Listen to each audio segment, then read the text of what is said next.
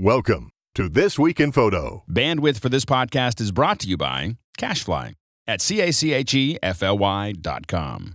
This episode of TWIP is brought to you by FreshBooks. They're the easy-to-use invoicing solution that's helping freelancers and small business owners get organized and save time invoicing.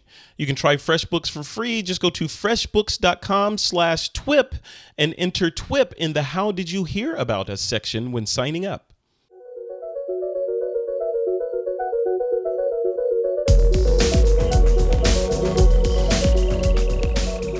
This week on TWIP, Apple announces a new MacBook with a new USB port. Also, Google announces Nearline, a new cloud storage solution, and announced at South by Southwest Meerkat, a new app to stream video over Twitter. It's Monday, March 16th, 2015, and this is TWIP.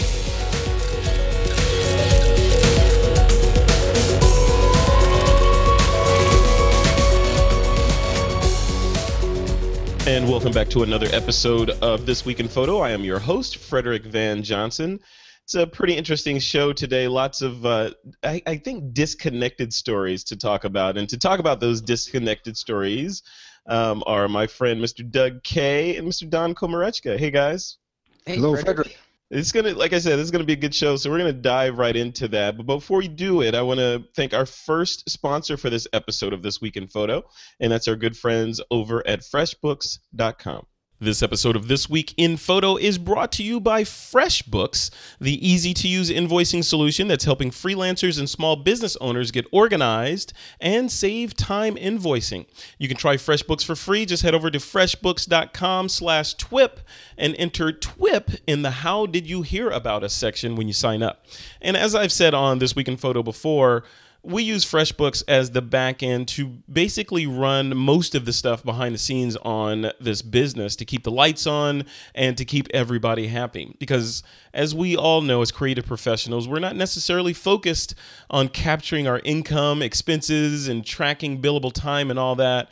And I think the reason that we don't capture all of those things is simple. It's boring. We're creatives. We like fun stuff. We like Photoshop and Lightroom and all these other cool things that let us express that side of our brain. And thankfully, FreshBook offers us as small business owners a way to quickly and easily keep track of our time and money without disrupting our workflow or sort of messing with our creative juices. With FreshBooks, you can invoice clients. It's easy. You can do it in seconds, and expenses can be automatically imported so that you don't have to lift a finger. You're just doing the stuff on the back end while you do other cool stuff. You can even track billable time as easy as starting a timer on your mobile phone. You can whip up business reports. You can stay on top of your income, expenses, and tax time is coming up. So with a couple of clicks, you can generate reports for your CPA or your accountant so that you're staying out of trouble. So grab some popcorn, learn how to FreshBooks by watching some of their free Getting Started webinars. I'm a big fan of webinars, and they've got some excellent ones online for you to check out. Once again, if you want to check FreshBooks out, you can just head over to freshbooks.com/TWIP, enter the code This Week in Photo or TWIP in the How Did You Hear About Us section to start your free 30-day trial. All you need is an email address to try FreshBooks for free for 30 days. Just go over to freshbooks.com/TWIP and enter TWIP in the How Did You Hear About Us section. And we want to thank FreshBooks for their support of This Week in Photo. And here's a quick look at what's happening this week on the TWIP network. First up, we've got 3 new TWIP webinars available for you to download. First up, Lee Herbert presents on how still photographers can use Final Cut Pro 10 to add motion to their imagery. The next webinar is on 4K for photographers with Julio Shorio. And finally, TWIP host Rob Knight delivers an outstanding presentation on travel photography. To access these webinars, just click on the webinars menu item to see all the available presentations, or head over to thisweekinphoto.com/webinars. And over on The Fix, Jan Kabili interviews Sean Duggan about the best ways to learn Photoshop and Lightroom. And finally, on TWIP Weddings, Bruce and Robert are joined by wedding photographer Jamie Delane to talk about her personal project to help rebuild a school in Haiti. It's called The School Sessions. All that and more is happening this week on the TWIP Network. Remember, you can subscribe to any or all of our shows over at thisweekinphoto.com/subscribe. All right, so story number 1. Apple in the news again with some newfangled hardware or something. I don't know. Anyway, so Apple announced a new MacBook featuring the new USB Type-C port. So I want to talk about that a little bit, only because I know lots of people are going to rush out and buy this thing. I'm not going to rush out and buy it because I spent all my money on this new iMac that I'm talking about. But I want to talk specifically. I want to talk about this Type-C port and the impact of it on photographers. Don Komarechka, I know you're not a Mac user. It's okay, we forgive you for that. But with this, I know you're familiar with the Type-C port because you are the type of person that knows all about the Type-C port and these kinds of innovations. Is this just change for change's sake, adding a new USB plug to the already crowded plug line that we have to choose from? Well, I'm glad they finally got one thing right with this, Frederick, in that you can plug it in either direction, upside down, upside right, and it's going to work. I mean, Apple's done this for a while. Now, finally, USB has caught on. But the funny thing is, and correct me if I'm wrong, but this is the only connective port on the Mac at all. You plug in your power through this, you plug in your peripherals through this, and there is a headphone jack. But beyond that, you can't plug in any peripherals and charge the MacBook at the same time. Is that right? I haven't played with it yet, but from what I've read, in knowing Apple, they'll have adapters for that. So you'll be able to. I'm sure it'll be like a breakout cable, like the kind of the I call it a kludge. What they did when they were transitioning from DisplayPort over to Thunderbolt, you have the display I'm actually looking at right now. You have this display that has this hybrid plug on the end of it that can do all these different things. I assume, and then Apple charges you $29 for every little adapter you buy. So I'm sure there'll be a profitable transition point for them. But I don't know. I mean, overall? Well, tell us what it does. Do you know what other than being bi-directional and all that? What's the good thing about this port? So yeah, it supports the USB 3.1 standard, which a lot of PC enthusiasts have been clamoring about over the last little while, because it basically doubles the throughput speed of USB 3, and so that improves the amount of data that you can run through just about any peripheral that you're trying to connect in. Portable SSDs that are now like external storage devices are becoming more and more common, and some of those will hit the market that will give you blazing fast speed to and from any photo library that you have with you as a photographer. Yeah. I mean, and I was reading as I was preparing for the show. I was sort of reading up on the different the outcry. Doug, and I want to have you chime in on this. The outcry from people. You hear this on All About the Gear all the time about manufacturers changing for change's sake and why are doing this, and Apple's just changing again. What do you think? Is it a valid argument that Apple is making these changes for change's sake, or do we really need USB-C? Well, you and I bought our new 5K iMacs on the same day, and I waited for it because I wanted Thunderbolt. So now they're taking away Thunderbolt. It's not gone yet. It's not gone yet. Well, no, but it's not on this gadget, And so there are a couple of interesting things. By the way, you mentioned a $19 or $29 adapter. Well, the adapter from Apple is $79. It's $79. $79. And what this is it's got the USB-C on one end, and then it fans out into one HDMI port, which, by the way, only does 1080p. It won't do 4K. It's got a USB 3 connector, and then it's got another USB-C connector, so you can sort of daisy chain them. You can put your power into this thing. So for anything realistic, I assume this thing doesn't have an SD card. I don't know. No, I didn't see that on there. That was the first thing I looked for was an SD port. I've gotten to the point where if I don't have an SD card slot on a machine, I don't want it. I'm just sort of I don't want to carry a card reader around. So now you got to carry a card reader. You got to carry this $79 adapter if you want to be able to plug your computer in while you're reading the SD card. But I'll tell you, I'm concerned because this is not a very high performance interface. It is not as fast as Thunderbolt 2. And as we know, Thunderbolt 2 is pretty important if you're going to have external drives. This is only a 10 gigabit per second interface. Thunderbolt 2 is 20. This will support 4K monitors, but it's not going to support 5K monitors. It's not fast enough. So I don't know. You can bet there were a lot of meetings, a lot of discussions, and they're doing it for some good reason that we don't understand. But at this point, my guess is that they just couldn't. Intel and Apple couldn't get the uptake on Thunderbolt that they wanted to have. I hope not, because it feels like we just got Thunderbolt. I mean, it's like we just got it, just got here, and we're just now seeing drive manufacturers start to incorporate the Thunderbolt standard into their units, and now it's time for it to go away again. I mean, if that's the case, technology is just moving too fast. I mean, we don't have time for anything to catch root before we get a new one. So that's my opinion. Go ahead. One other thing about this, Don mentioned that you could turn the connector upside down, but you can also use either end. Yeah. Both ends are identical, so which is great because I thought the USB connector was sort of stupid. The original ones were so big, given the amount of current that they carry and the fact that they're only 4 contacts. They're just monstrous things. Yeah. So I'm glad they're going to smaller, either end of the cable, upside down or backwards. And what's interesting is it's got bidirectional power, so you can power your laptop, but you can also charge your phone from the laptop. And if I read this correctly, or if you're on a plane and your computer's dying, but you have a full charge on your iPad, you could theoretically plug your iPad into your computer and suck the charge from the iPad into the computer. I'm going to get a headache. I don't know. Which direction would it go, though? Because, it's going to have one preference to put power in one direction. How do you tell it which way to go? I wonder I have no idea, but I'm wondering if it's smart enough, it might say, hey, there's this much juice over here and this much over here. Who do you want to get what? That would be cool if you could do that. Who knows?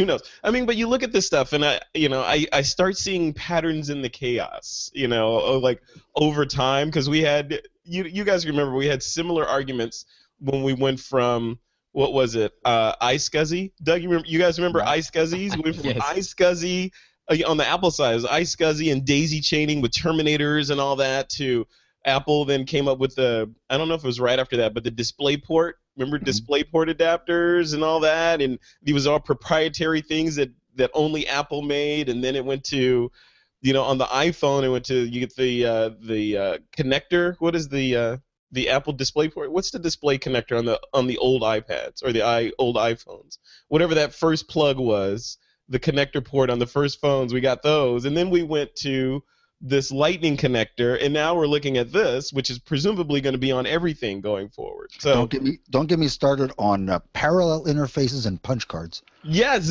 well, that was before my time, man. I'm happy to say I'd never ever touched a punch card in my life. So I don't know. Don Komarechka, do you even know what a punch card is? Come on. I know what a punch card is. Yes, I've seen them in museums. In museums, thank you.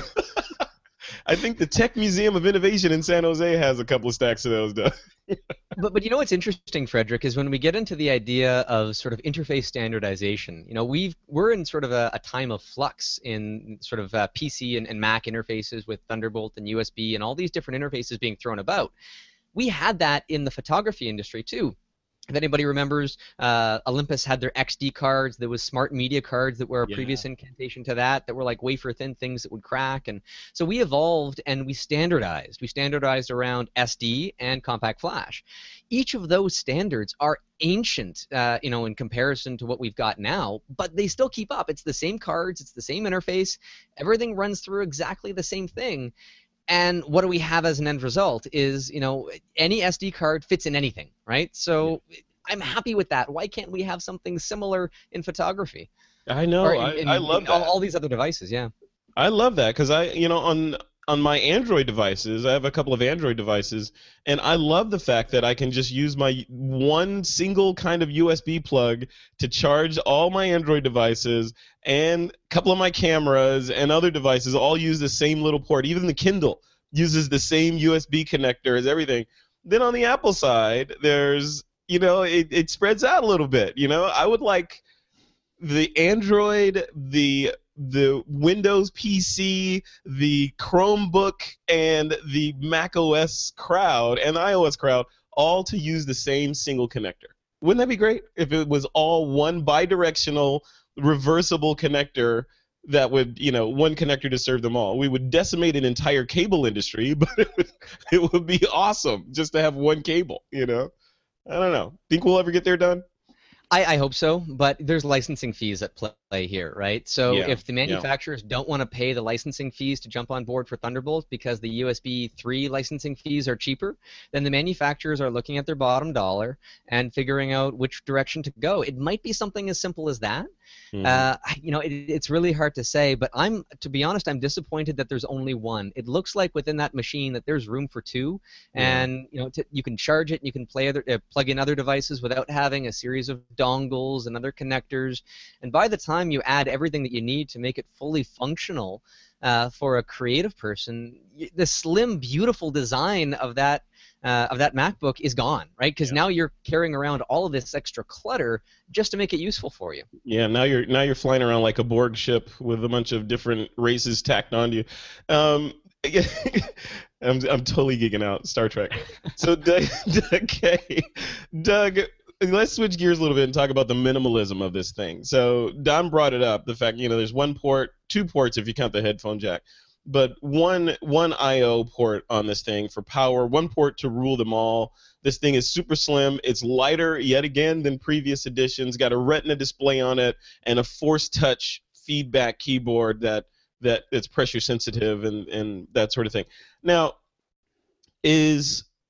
well, first of all, I know you're probably not going to buy this from what you said at the beginning, but when you look at this, is Apple going too far with the minimalism stuff? I mean, like Don said, we get the minimalistic sort of svelte computer with a bunch of stuff hanging off of it because we still have work to do. I mean, are we ahead of the game? Is Apple ahead of the game, or are they pushing it too far? Oh no, I mean this is definitely a step in the right direction. This particular machine isn't one I think that most photographers would want because it's not particularly fast, but it's it's got some really cool technology, as Apple always does in there. I think it is when they came out with the MacBook Air, if you remember when that was first announced, that was sort of an experiment. I don't think they thought that would sell particularly well, or they didn't certainly position it like it would, and that thing took off. You did? And they came out with subsequent models. So who knows where it's all going to go. But this is a pretty nice looking machine, just not one I think that most photographers would go for. Yeah, I'm afraid of it. I'm afraid of that one port thing because I'm afraid of the one port, and I'm afraid of the lack of SD card slot on there because I need both of those things. It's like when I'm out and about, I guess you could bring a portable SD card reader, but then you're going to plug it into that one port. Hey, just remember, in 10 years, we're going to be doing this show, and then we'll all have gray hair. I won't be the only one. And we'll be saying, hey, remember when we had cables? Oh, yeah. Remember when we had to plug stuff in? Wow. In 10 years, Doug, I plan to be sitting on my front porch. I'm going to be like Morgan Freeman, man. I'm sitting there fishing, just like telling stories to my grandkids. That's what I'm doing. All right, let's move on to the next story, number 2. So Google is cranking up the pressure in the cloud storage space. Let me read this. So Google says the amount of data being produced around the world is staggering and continues to grow at an exponential rate. Given this growing volume of data, it's critical that you store it in the right way, keeping frequently accessed data easily accessible, keeping cold data when available when needed, and being able to move easily between the two. Organizations can no longer afford to throw data away, as it is critical conducting analysis and gaining market intelligence, but they also can't afford to overpay for growing volumes of storage. So today Google, we are excited to introduce Google Cloud Storage Nearline, a simple, low-cost, fast response storage service with quick data backup, retrieval, and access. So, and I'm not going to read the rest of this, but I know you guys have looked at this. Don Komarechka, we did a show. You remember a while back we did a show on data storage solutions for photographers? Is this that ultimate? Never ends.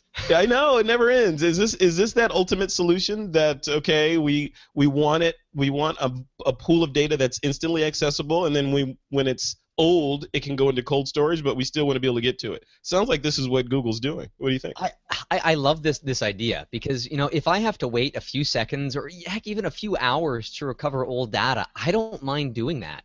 Because if I'm like right now, I'm in the process of trying to upload my entire archive of information onto the cloud. Some stuff that I might not touch again for many years or might never touch again, but I just have it all here. I want it up in the cloud, and how am I going to do that? And so I don't need it. Like if I need access to it, it's probably because my local drives die, and then I need some way to pull it back down as sort of a recovery method. And so having the data not necessarily immediately accessible, but with however much time it requires, I think it's a great business model. The issue is that Google, I think, looking at this from a photographer's perspective, they're targeting businesses and corporations and application developers and that kind of stuff with regards to their pricing model. Because there's a lot of people out there right now that offer unlimited pricing plans for data just to be sort of thrown up in the cloud, but not necessarily as accessible based on different programming interfaces and available on the web and available to a wider mass of people in the business space. So it's interesting to see that they're making waves, as Google always does. But I'll let, I guess, Doug chime in, because I think he brought the story to our attention as to how this could relate to photographers, how it's our benefit. Yeah, I'm interested, Doug. Thanks for bringing this to our attention. I'm anxious to see what you think about this. I mean, is it the holy grail? When I read any kind of new storage story or storage play like this one, I instantly think, wow, that's great and awesome. Okay, now how do I get all this data off of my current local drives onto their cloud? And I'm back in the same bucket again of it's going to take forever to get my data up. What do you think, Doug? Yeah, I mean, it's the devil's in the details. So I think whenever people get excited about this, they have to take a step back and do some of the math. First of all, anytime you have offsite storage, you have to look at your own internet upload speed. Now, I have a very high-speed connection. I've got 100 megabit per second down, 11 megabits per second up. And I can do a gigabyte in 15 minutes. But it takes me to upload, it takes me 2 weeks to do 1 terabyte. Mm-hmm. Right? So that's 11 megabits. Takes me 2 weeks to do a terabyte. So everybody needs to think about it in terms of how many terabytes they have. Got 1 terabyte, it's going to take you 2 weeks to upload. You got 4 terabytes, it's going to take you 8 weeks to upload that if you have my speed. So that's an important thing. But again, that's uploading all the time, and assuming that you're not going to be using that bandwidth for, say, watching a movie or anything else. Well, I'm mostly talking about that initial upload. Right. Getting the thing, the pump primed, essentially. Mm-hmm. And that's something to consider. And I only have to suffer through that once, it's true. But then go look at the details. Amazon and Google are both charging 1 penny per gigabyte per month for storage. Same price, it looks like. But Google charges a 1 cent per gigabyte retrieval fee. They charge an early deletion fee. So if you put a file up there and delete it in less than 30 days, they charge you for that too. That's new. Yeah. Likewise, but it's a different thing. If you look at Glacier, which is the Amazon offering, as Don pointed out, it might take a couple of hours to retrieve a file, but they charge you for the number of I/O requests. They charge you for the retrieval fee. It'll cost you $90 to retrieve a terabyte from Amazon Glacier. Oh, geez. Okay. So that's a terabyte. That's a lot of data, So there's all sorts of stuff in here. When we did that last show, I ended up writing a blog post on the TWIP blog, and I think we'll link to that from this show too, so people can go back and see. I ended up with what is admittedly a way too geeky solution, but I have offsite storage using my own hardware. Been running now for about 9 months, and it's just working marvelously. But it's not for the faint of heart. I want to point out one other thing, just for perspective, that people don't consider. How about Dropbox? Dropbox is only $9.99 per terabyte per month. So it's the same price to use Dropbox. Dropbox is quite fast. Mm-hmm. Now, Dropbox used to use Amazon, so how do they pay a penny per gigabyte and charge a penny per gigabyte? Well, obviously doing aggregation. They're charging you, for a larger quantity than you use. It's like cell phone minutes. Yep. But if you get if you pay annual from Dropbox, you get it cheaper. So you get a 17% discount. The difference, of course, is they don't promise any redundancy. They don't have a service level agreement that Glacier does. So anyway, like I say, a lot of details to consider. This is not a breakthrough. Amazon's been doing this. I've been using Amazon for about 9 years for storage. Yeah. It's very, very reliable. Google doesn't yet have the track record. So boil all that down for us. You mentioned Amazon, you mentioned this new Google service and Dropbox, and there's a bunch of also rans and a homebrew solution that you put together, Right. That you're using, that you've been using for 9 months. For the folks that are just listening to this and are in traffic on the way to work and they're like, okay, I'm going to check it out. Should I even bother? Should they bother? Or should they just keep working? You've got to have offsite storage of valuable files. You can't do them the Frederick way. I heard you on the last show talking about this. You want to have extra copies in the house. I'm telling you. I know I'm doing bad. I know. I'm aware of my shortcomings. Get Come on. stuff out of the house. And doing it online, if you use an automated tool, any of these things can be automated, so you automatically, at least once a day, you've got your stuff offsite. If you're very geeky, you can do it my way. Look at the article I wrote. You can certainly use any of the products that use Amazon. The Google stuff is going to have third parties using Google. It's not as tried and true just for experience. Yeah. Dropbox is great I think, for smaller quantity. Because Dropbox means you can get to it from everywhere. But Well, Doug, I have a Mac Mini back there cranking away behind me that's set to upload to Backblaze every night at, I think it cranks up at midnight and it goes to like 7 a.m. Yeah, So wouldn't it be great if that was located at a friend's house at least 10 miles away? that would be great. You see? And That would be great. that's the way to do it. I need a time machine. Don Komarechka. Don, what about you? You're just quickly your offsite backup solution. All right, so I'm in the process right now of trying to use Carbonite to upload all of my data to the cloud, right? Because they've got an unlimited storage solution and it's a flat rate. So it's going to cost me about $100 a year in order to have as much data as I can throw to them online and in the cloud, and then retrieve it, but by the same method. The issue for me, again, like Doug had mentioned, is that initial upload of trying to push it up into the cloud. And I discovered something that I didn't expect when I started to do this process. I fully expected it to take probably a couple of months, if not more, to push up, 8 or 10 terabytes of data up to the cloud. And I've got a slightly faster connection than Doug. It's around 25 megabits per second upstream. So I figured, all right, I've got at least enough, bandwidth to throw that stuff up there at a reasonable pace. Well, after about a day or so of throwing data up, my bandwidth goes from about 25 down to 7, reliably cut off at 7. And so I'm thinking, okay, something in the mix is throttling the connection. I contact Carbonite, and they flat out refuse that they're doing anything about it. And so, okay, then I contact my internet service provider here in Canada, Rogers, and they flat out refuse that they're doing anything to throttle the connection. And so, okay, somebody's doing something. And I did a sort of a trace route just to see exactly where my internet traffic is going through between where I am and Carbonite. It's going from my local internet service provider through some internet backbones directly to Carbonite. There's not a lot of middlemen in between. So I connected to a VPN. And so I connected my internet connection to an encrypted tunnel in Toronto. It's about an hour away from here, just to see if my internet service provider was, putting something in there. And my internet connection went up from the 7, not to the full speed, mind you. But so now I'm battling. Okay, I'm paying for a service to upload my data, and I don't know if it's the internet service provider or any of the other backbone operators, but somebody is throttling my internet connection. And it's only for Carbonite, by the way, because if I try to do like any speed tests or upload to my FTP, they're all perfectly fast and furious. So I'm left frustrated because it doesn't matter how fast my upstream bandwidth is, something along the way is going to be slowing it down, and I know I'm not the only one. I'm sure a lot of other people out there have seen similar frustrations in trying to push their data up to the cloud because everybody wants to make money on it, and when you're throwing up that much data, there's a good chance that they're all going to lose money on you. Yeah, so you're like, let's just cut this guy off. Yeah. Exactly. Yeah, that's unfortunate, and it's kudos and hats off to you for hacking your way through there. I mean, you're like the Julian Assange of the photographic backup world. Yeah, but we know what's happening. Although Don's in Canada, we know that what's happening is that the United States government is looking at all of his pictures. Yeah, and that's what's slowing it down. Like, look at this one. This is so cool. Oh, if only.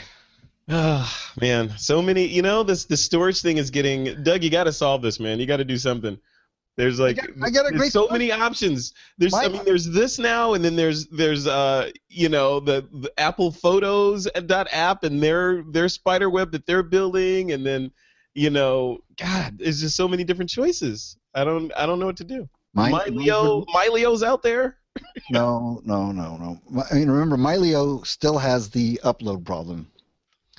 Yeah, but we talked about that on a previous show. Their upload problem is not really an upload problem because you're uploading, kind of, but it's actually doing a BitTorrent style peer-to-peer sync thing between your computers, which If it's leaving your house, it's still limited to 10, whatever your upload bandwidth is. Yeah. Just because it's BitTorrent doesn't make it faster.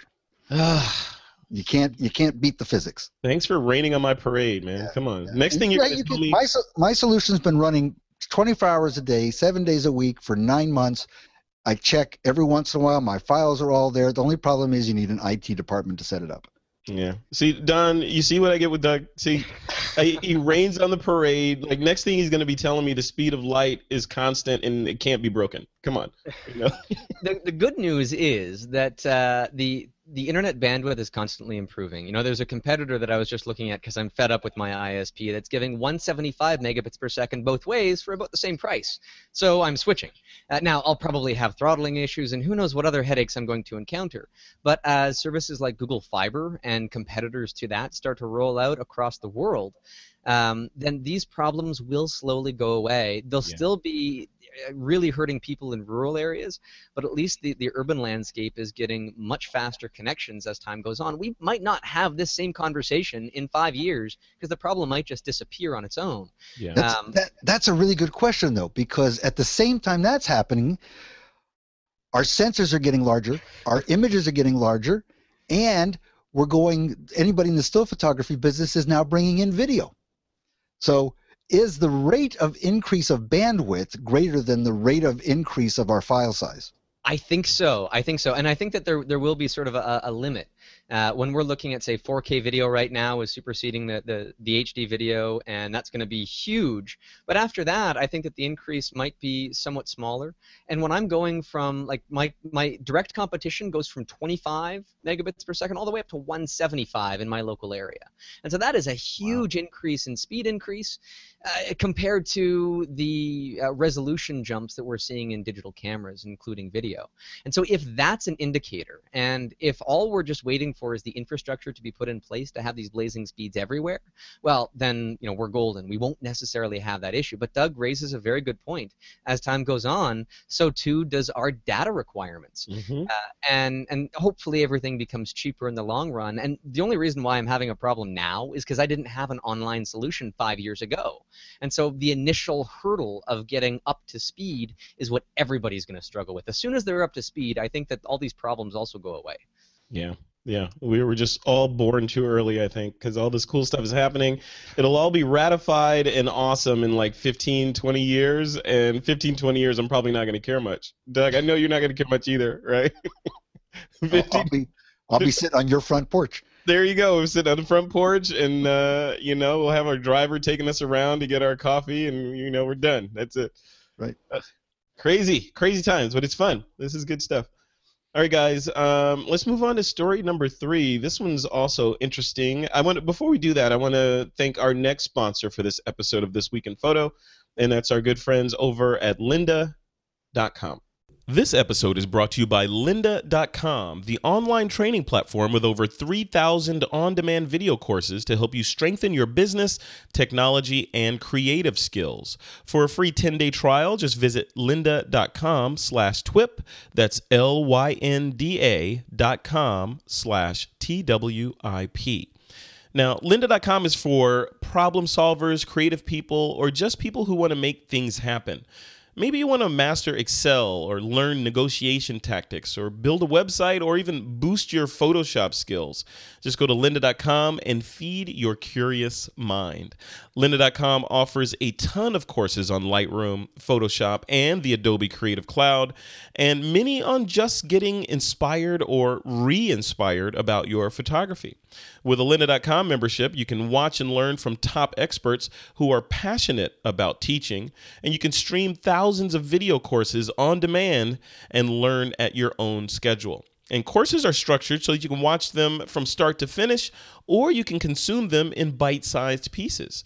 You can even download tutorials and watch them on the go from your iOS or Android device. Your lynda.com membership will give you unlimited access to training on hundreds of topics, all for one flat rate. So whether you're looking to become an industry expert, you're passionate about a hobby, or just want to learn something new, visit lynda.com/TWIP and sign up for your free 10-day trial. That's lynda.com/TWIP. All right, guys, story number 3 is about Meerkat. And Meerkat is a new app to live stream video on Twitter. Maybe we'll be doing This Week in Photo on Twitter next. So let me read this description.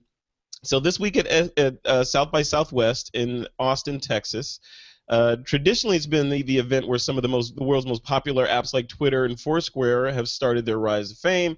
This year we're getting an app with a lot of social media buzz at the show, and it appears to be it's a video streaming app called Meerkat. Now this app allows you to stream video over Twitter. Videos can be scheduled or live streamed, and a notification is automatically sent out over Twitter, which is really, really cool. Last week, reporters from BBC News used the app to live stream protests in Ferguson. According to Ben Rubin, the CEO and founder, quote, "We want to become the primary outlet of user-generated live media," end quote. A quick note at the end of this, just a few days after launching the app, Twitter has blocked access to its social graph, which means when new users come on board, they will no longer be automatically connected to the other people they're already following on Twitter. This comes not long after Twitter purchased a competing live streaming service called Periscope. Don, I'm going to throw this at you first. Twitter evolving? Video on Twitter, scheduled live video or live video on Twitter. What could the world be coming to? Well, I mean, everybody's shooting more and more video, like Doug had said earlier, and in the era of citizen journalism, in many ways, this is becoming quite valuable for the world over, and it's a social thing to do, right? So there's a big demand for it, and the demand is growing. Now, Meerkat piggybacked on Twitter's API, their interface. You log into their application using Twitter, and up until a little while ago, you would use their social graph, which would import all of your followers, and you'd see anybody that you were following that also was using the service, so that it was very, very well connected. And Twitter had promoted this particular usage, right? They had an initiative, a project called Fabric. And this was for to entice app designers and I guess just independent developers to use the Twitter platform. Of course, when one of them gets very successful and directly competes with something that Twitter wants to do, they bring the hammer down on them and they sort of squash a lot of their initiatives. But they've gained a lot of steam, and so I think that even if Twitter does their own thing, then they might still be able to survive and be some sort of direct competition. But either way, this is a new space. This is a new space for people to be sharing video content and to do it live in pre-existing social networks instantly without having to do any setup work from any mobile device, and hopefully with a backbone that is strong enough to support the growing demands of such things. I personally don't use this sort of stuff, though. It's not right in my wheelhouse. But I know, based on looking at the numbers and the traffic, from services like this, that they're just exploding with new users. Mm-hmm. And how fantastic is this? But the downside is when you have a great initiative like this and you don't build the infrastructure yourself, then the infrastructure will find a way to monetize it without you. Yeah. Doug, is this the next volley in the video wars against kind of trying to unseat the king of the heap, YouTube? I avoid every new social network as much as I can. That's the curmudgeon in you talking, man. Yeah. Come on. Yeah, but but being a good TWIP co-host, when I saw this in the show notes, I had to check it out. Can't sit here and sound like an idiot. Yeah. So I went and I installed Meerkat on my iPhone, and I started to play with it. And I got to tell you, this is a great app. This is really fun. Yeah, and you never say that. No, this was a kick. I watched all sorts of people doing strange things last night. Let me tell you what this is for people who don't really follow it. So we all know about things like Ustream, where you can go and say, all right, I'm capturing something on video on my mobile device, and I'm going to stream it to the internet. Okay, that's the video part of this. Mm-hmm. But then we also know about the challenge is, how do you let people know? How do you let your friends know that you've got something going on? How do you let strangers know that you might be interested? For example, let's say you're streaming a video and there's a hashtag for it that would be appropriate. So you're streaming video, it's about your favorite band or something like that. What these guys have done at Meerkat is a really good job of integrating the video with the notification. So you can go on there and you can just start streaming and people just start watching. And it's just so seamless, it's so simple, and it's fun. So to get around the problem of Twitter closing down their social graph through this API, at least to Meerkat, there are some third parties who have come along and basically replaced that functionality. And so there are ways, when you get into this, you start finding there are ways to find out who's streaming on Meerkat. How do you find them? How do you go and watch them? And so you just go and you just start watching what people are streaming. It's really, really fun, and it's so easy to do, and that's why I like it. So is this personal? And I haven't downloaded it yet. So you're way ahead of me in terms of being prepared for This Week in Photo. So is this the next step in personal broadcasting? Like if you have a phone or a smartphone of some sort, now you can just broadcast whenever you want, and all your friends and family can watch it, or followers can watch what you're doing. And what's the duration of time that you can stream? There doesn't seem to be any limit. You take your phone, you start at the app, you push the button, and now you just walk around with your phone and you point it at what you want to point it out, or you set it down on the table, and the audio and the video are streaming, and people can come in and watch it, and that's it. And as far as I understand it, cool. when you start the video, if of course, before Twitter closed off their social graph, once you have your established network of people that you're already following within that app, then whenever you start the video, their phone will show a notification, a push notification right on the front of it to say, hey, Doug started sharing this video. Do you want to clue in? So it's not like you have to open up the app. It's not like you have to check your email. You've got the push notification, and it can't be any simpler, right? Exactly right. We, last night when I was playing with it, I probably went and watched 20 different users, streaming video. And because of that, of course, it knew those 20 users, and now I started getting notifications anytime those people started to stream video again. So I went in and I turned off the notifications from the app because I don't know that I'm going to use it long term. But I got to say, again, it's fun, and part of it is the seamless integration that makes it so easy to use.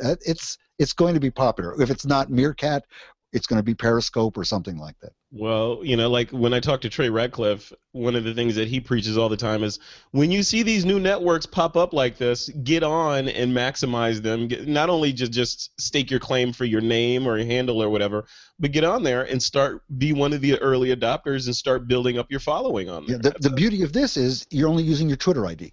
So you don't have to go register a new Don Komarechka or Frederick Van Johnson. You don't have to reserve the name. Your ID is already there. It's really nice. Very cool. I wonder if we could broadcast TWIP that way. That'd be cool. Don't think of it in terms of quality. Oh, that's where you lost me at the queue right there. Yeah. Yeah. Okay. Well, I'll take a look. So you're saying we're looking at postage stamp size video here, or what? All I know is that everything I watched last night, the sync between the audio and video was off by as much as 1.5 seconds, I'd say. Ooh. Yeah. Okay. Well, we'll have to play with it. And again, it's early, right? So. Yep.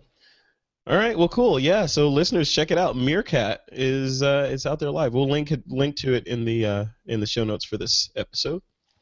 All right, guys, let's do the listener Q&A, and this week's question is from Gavin Beckford. He says, is there really a difference in raw file processing by the various software, or does the difference lie in the default settings upon import? For example, on import, raw files look better in some applications, but some argue that you can achieve the same look by tweaking default settings to your liking.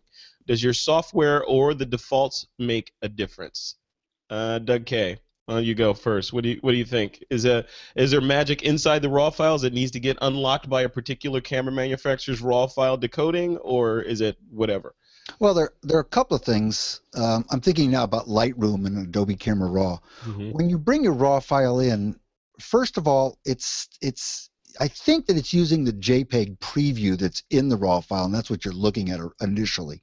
Mm-hmm. But you do have a profile. Now, if you can set it up so that it uses a profile for your camera in Lightroom. And my understanding is that those profiles are copies or approximations of the camera profile. So let's say you're shooting with a Nikon D610 and you're bringing in raw files, but when you did it, you had the thing set to black and white, let's say. Mm-hmm. So what happens is that it actually uses the black and white profile, or the camera vivid setting or something like that. But you'll discover in Camera Raw and Lightroom that there are settings for what camera profile to use, and there are some generic ones, and there are some that are camera manufacturer specific. So those will make a huge difference in how your image initially looks. And so that's profile/preset. In terms of the different applications, the only ones I've used besides Camera Raw and Lightroom, I've used Capture One from Phase One. Mm-hmm. Very nice. And one of the reasons is that if you're a Sony user, you get that for free. There's a free version of Capture One. Very nice. People tell me who use it religiously that it can do things that Adobe can't do. I've played with it enough that I know that the results can be very good, but I don't know that I've pressed it hard enough to know that I can actually do things that I couldn't do in Lightroom. Yeah. Just to piggyback on that, I think in the case of Adobe and Camera Raw, when they decode files, they actually have to deconstruct those files to build the raw processing, to build in that raw processing into that particular version of Camera Raw. So when a new camera comes out, like Doug, in your example, the Nikon D610, depending on the camera manufacturer, they may or may not get the data to decode its raw file. So they have to figure it out and kind of reverse engineer it on the Adobe side. And, of course, they have Adobe scientists and gnomes at work in there that are very smart and do it justice and pull out all that data.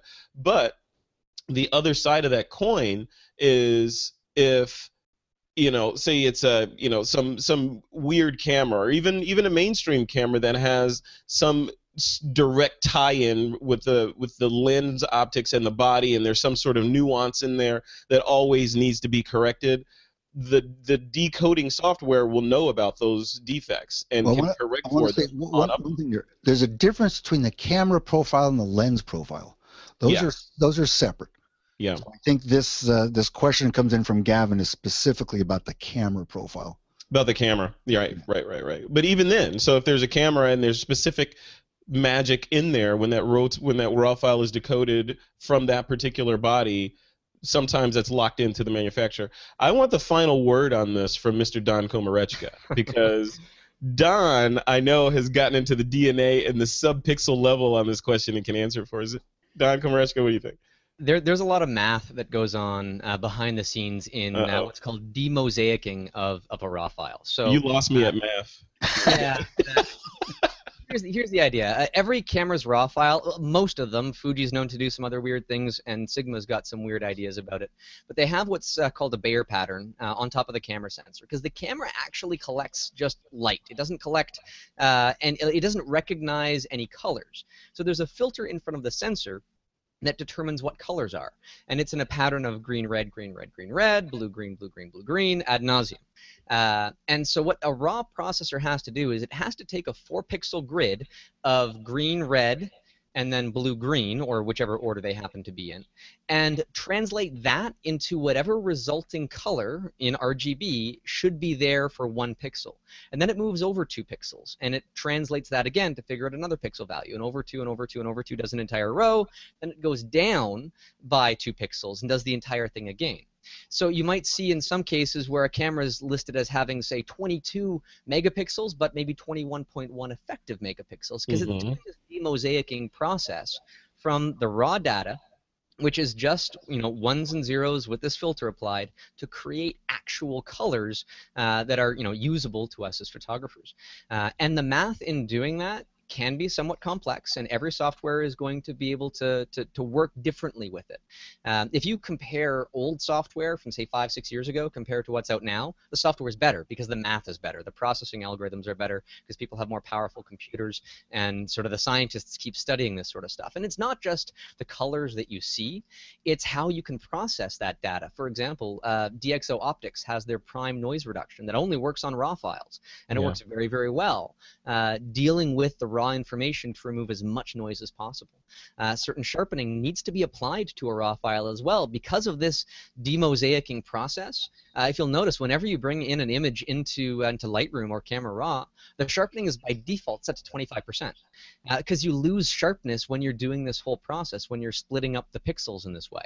And so different applications are going to apply sharpening based on different algorithms. There's a lot of stuff under the hood that will make different programs function differently, and they all have different scientists working for them, and they have different math, and most of it's proprietary. They will talk to the camera manufacturers to figure out how to read the files, and oftentimes they're pretty transparent about it. But their own particular flavor of what happens as a result makes pretty much every raw processor its own unique entity. So bottom line, it sounds like if I grok all of what all three of us are saying, go with the raw processing decoder of choice and tweak it to your liking, because each one of them, like Don is saying, each one of them is going to be using its own variety of math to decode that file.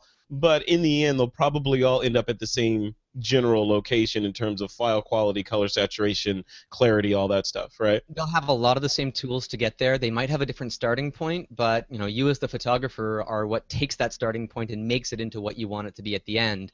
So really, it doesn't matter what the starting point is. It matters what the ending point is capable of producing for you.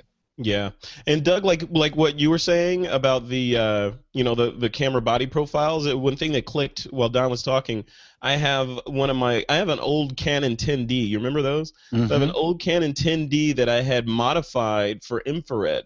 So you know the files that come off of there are all kind of magenta looking, you know. But you can set up a camera profile. So for that specific serial number, when Lightroom sees that serial number and I import files from that camera, or that were written to the SD card or CF card in that case, from that camera, it automatically applies default raw processing to all those images. So I never see them in their ugly pink state. They come in and they automatically look, you know, like they're ready for editing. So that's one way to think about it. If you set a custom camera white balance in that specific case for infrared photography, Lightroom and Camera Raw won't recognize it because their default white balance setting doesn't go cold enough to properly register it. Yeah. So that's why you have to create the custom camera profile. But if you were to bring it into Canon's Digital Photo Professional, it recognizes it just fine. So again, there's other differences. There's a lot of different ways for you to look at it. But again, find the best tools for your purpose, and it's the end result that matters, not the beginning. Yeah, I don't know. I find as I walk through the journey of life that I'm trying to simplify more and use fewer tools. Like if I could get everything done in Lightroom and maybe Photoshop, that's where I'm gonna stay. I just want to go in there, get it done, and be done. I don't want to be like Don. I imagine you're like the mad scientist with all these apps. You're like, first I'm gonna pour the pixels into this beaker and put them in the centrifuge, and now I'm gonna pour them into this beaker and let them sit for a day, and you know all that. Whereas I'm like, just give me the pixels, dude. I want to get on with my life. That sums it up pretty well there. I know. I feel the illustration of you coming on with a white lab coat on and beakers, and you know, we should do it. Do you know that just about anybody can buy a lab coat and look like a professional? I know, and be taken seriously. You know, if you walk around with a kind of concerned look on your face with a lab coat, you know. And if you're Doug Kaye with that white hair with a lab coat, you know, come on. Wow, then you got everything. You got the whole human genome in your pocket. All right. So if you guys, listeners, if you have a question you'd like us to answer on the show or not answer, just visit our website at thisweekinphoto.com and click on that submit a question link and send us your question, or you can even leave us a voice message. All right, guys, it's time for the picks of the week. Remember, you can recommend anything to the TWIP Army as long as it is somehow related to photography. Mr. Doug K., I'm going to let you go first. What is your pick of the week? My pick this week is a book. It's a book by Mary Allender, and it's called Group F.64. The F.64 group is sort of mid-last century. It's people like Edward Weston, Ansel Adams, Imogen Cunningham, Dorothea Lange. And what Mary Allender did, by the way, she was Ansel Adams' assistant for a while, and she knew all these people extremely well. And so this is more of a biography of these people, and she's a very good writer, and it tells the stories about how all these photographers interacted with one another, how they interacted with the East Coast, they're called pictorialism. What's the phrase? I'm losing my mind, but how they interacted with all East Coast photographers at the time. It's a really nice read. It's very entertaining, and anybody who's interested in photography will get a lot of pleasure out of it. Very cool. What's it called again? Group F64? Yep. Very cool. Awesome. And I was showing the Amazon page while you were talking there. It's only $25 and available through Amazon Prime. Look at that. $25, or you can get it on the Kindle. The problem with the Kindle is you don't get to see the pictures very well, and there's not a lot of photographs in it. But for an extra $11, you might want to get the hard copy. Yeah. I wonder if it's on the on iBooks as well as a fully illustrated version. That would be cool. All right, well, cool. Perfect pick of the week. Thanks, Doug. Mr. Don Komarechka, what's your pick of the week? Well, I just got this in the mail the other day, and I haven't had a lot of time to play with it, but I've had some fun sort of testing experiences, and I got it for some fun experiments that I'll have along the way. So this is the box that it came in. For those that are listening to this, what is that? Dog in full poop position, so the company is called Dog Shit Optics. Shit spelled SCHIDT and optics with a K. Good. We can keep our clean label for this episode. Yes, very good. Exactly. So now, I don't mean to be profane, but so what this is an old lens that's been reconditioned by these guys to do whatever the heck you want with it. So this is an old Helios 44 58mm lens called the Flare Factory 58. And so for people shooting video especially, this kind of thing can be very useful because you can get coatings removed, you can get grime added to the lens elements, lens separations, tints applied to it to create all sorts of interesting optical effects that might be more difficult to produce in post. One of the things that's difficult to produce in post is really good realistic flare. And so by removing the anti-reflective coatings on one of these lenses, you can get a lot of flare coming into your shots for creative effect. Now, I bought this to experiment with in extra spectrum photography and infrared and ultraviolet and all sorts of fun stuff. And so I'm going to have a lot of fun experimenting with that. They put a brand new camera mount on it, so this connects to my modern Canon digital SLR. They make it for Nikon. And I think one other brand as well. Or they make it in the PL mount for videographers. And I've got just a standard aperture in there. It's f2 wide open, and then it goes to f16. But you can choose to have oval apertures. You can choose to have a particular shape as an aperture. And the optics, I think, are pretty well. I mean, it was this lens was a knockoff of the Zeiss Biotar 58mm. And so it's a pretty solid optical formula. They made these things well into the 1990s, I think. But it could be as early as the 1960s, depending on when they were manufactured. So I've had a lot of fun just taking some test shots in infrared and ultraviolet. And this lens is going to be coming around with me the entire time I'm out shooting waterfalls or nature or landscapes, just to try something different and stay creative. I want to suggest that listeners, whatever they do, go to look at the website for this company. It's really fun. When Don posted this in the show notes, I had to go check it out. And it's got things like you can order different colors. You can order dust and dirt in the lens, different styles of dirt. You can say how much contrast do you want. You can get it low, very low, or extremely low, I think, in terms of contrast. It's really a fun website. And they will take the outside of the lens and finish it the way that you want. I went for the brushed metal look on mine, but they will do like all sorts of grungy steampunk effects. You can have it matte black, any kind of finish on the outside. They will customize the old lens just to match whatever the heck you want. And I've even seen them put like custom stenciled decals on the outside of the lenses too on request. So Wow. they do custom work for these. They're not terribly expensive considering that they're all sort of handmade, or at least hand remade. And it's a lot of fun. So go check these guys out. Now, if I'm looking at the page now, I'm showing it in the window. I hope you guys can see that. But do they? So these are actual lenses then, right? So these aren't. They're like surplus Russian lenses or something. These are beautiful. They're really cool looking. Like, if I wanted to put this on a Micro Four Thirds camera, could I do that, Don? I don't think that they have a Micro Four Thirds mount. I think it's Canon, Nikon, and PL at the moment. But heck, they're custom made, so you're free to guys. Get it for Canon or Nikon, and then just use the adapter for a mirrorless. It works just fine. You can do that too. Yeah. Look at this. Doug, this looks like a lens that I saw you with at lunch one day. Didn't you have this one? No. Go back to that, didn't you? Scroll down. I want you to see one more. Keep going down to where they talk about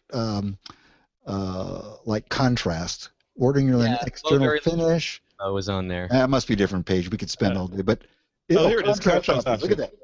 Low, lower, and stupidly low. I love that. Look at the dirt. Look at the dirt options. You just had it right next to the dirt options. I can't read those headlines, so you read them. Yeah, element separation creates additional extreme and wild, unpredictable flares. Cleaning marks contribute to further flaring artifacts like rainbow fans and grungy texture in the bokeh. Dirt, dust, and debris. Think dirty Hasselblad waist-level viewfinder with bits of crap on the screen. That's classic. Good find, man. Look at this. I may have to order. See, now I feel like shopping now. I'm gonna have to go in there and look around a little bit. For a fun thing like that, I think it's 180 pounds. So you'd have to do the currency conversion, which for something as unique and handmade, that's not so expensive. It might deter some people, but really, it's a fun thing to have in your camera bag. And if you're looking for that one thing to get around your creative blocks, I think this is it. Yeah. And no two of them will be alike. Yeah, it's the perfect fashionista item, for the people that care more about what the camera looks like than what's coming out of the camera. It's perfect because you just it's a conversation starter. You put that thing on the table at lunch and people are like, dude, what is that? You got to get one. So Don, you ordered one, right? So I got it, and so it connects perfectly fine to the camera. Of course, it's all manual focus. It's a manual aperture, so I'm never really sure exactly what the aperture is set to because I'm just moving. It's a completely fluid aperture that has no real markings on the outside of the lens for me to reference properly. So there's a certain amount of guesswork in that, and as you make the aperture smaller, of course, your viewfinder gets darker. If you're not used to using manual lenses like that, then this will be a new something to learn from. But go out and get one. These things are fun. Yeah, I think I'm gonna have to. Regardless, I gotta get one. Cool. All right. That's it, guys. We're at the end of another episode of This Week in Photo. Don Komarechka, what have you been working on lately? Like, what projects do you have going on that people can, connect with you and see where you are? Well, I'm so thankful that I just finished my Snowflake project. For those that haven't been following my work, it's the biggest marathon that I could ever possibly undertake. Just about killed me this year. Producing 100 separate images, some of them taking over 8 hours to edit every single day throughout the wintertime.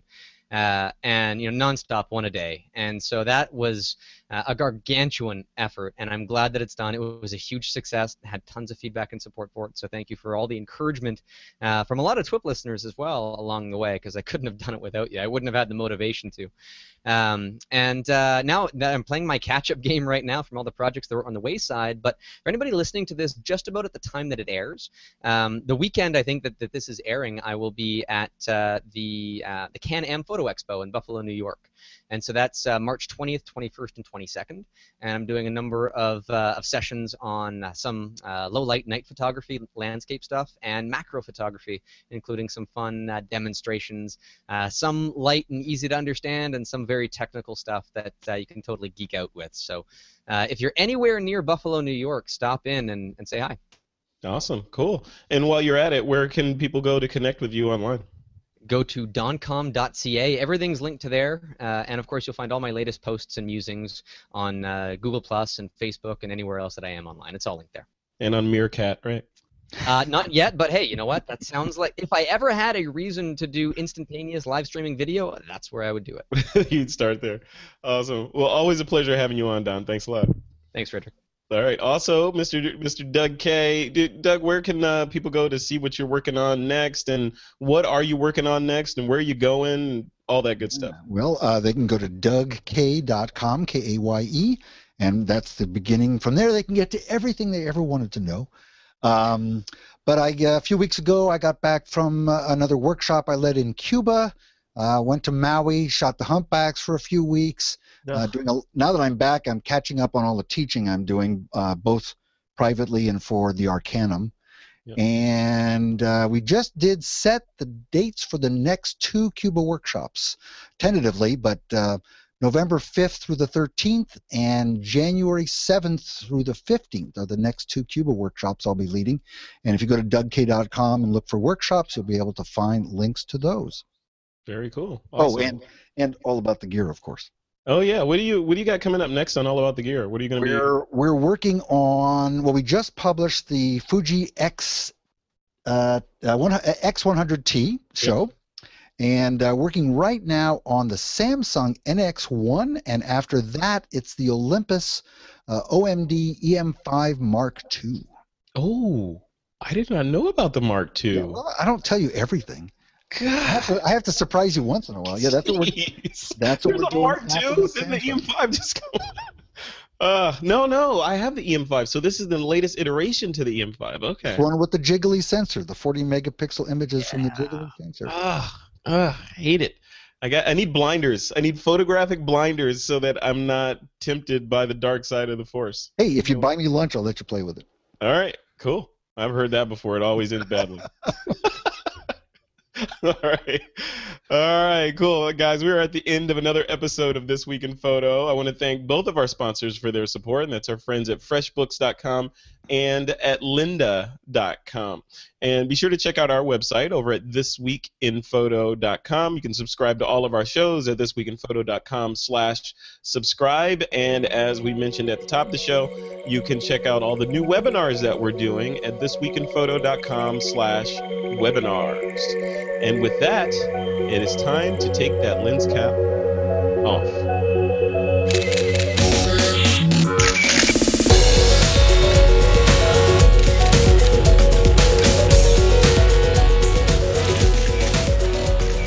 This Week in Photo is a Pixelcore.tv production, produced by Suzanne Llewellyn, with technical producers John Riley and Alutha Jamakar.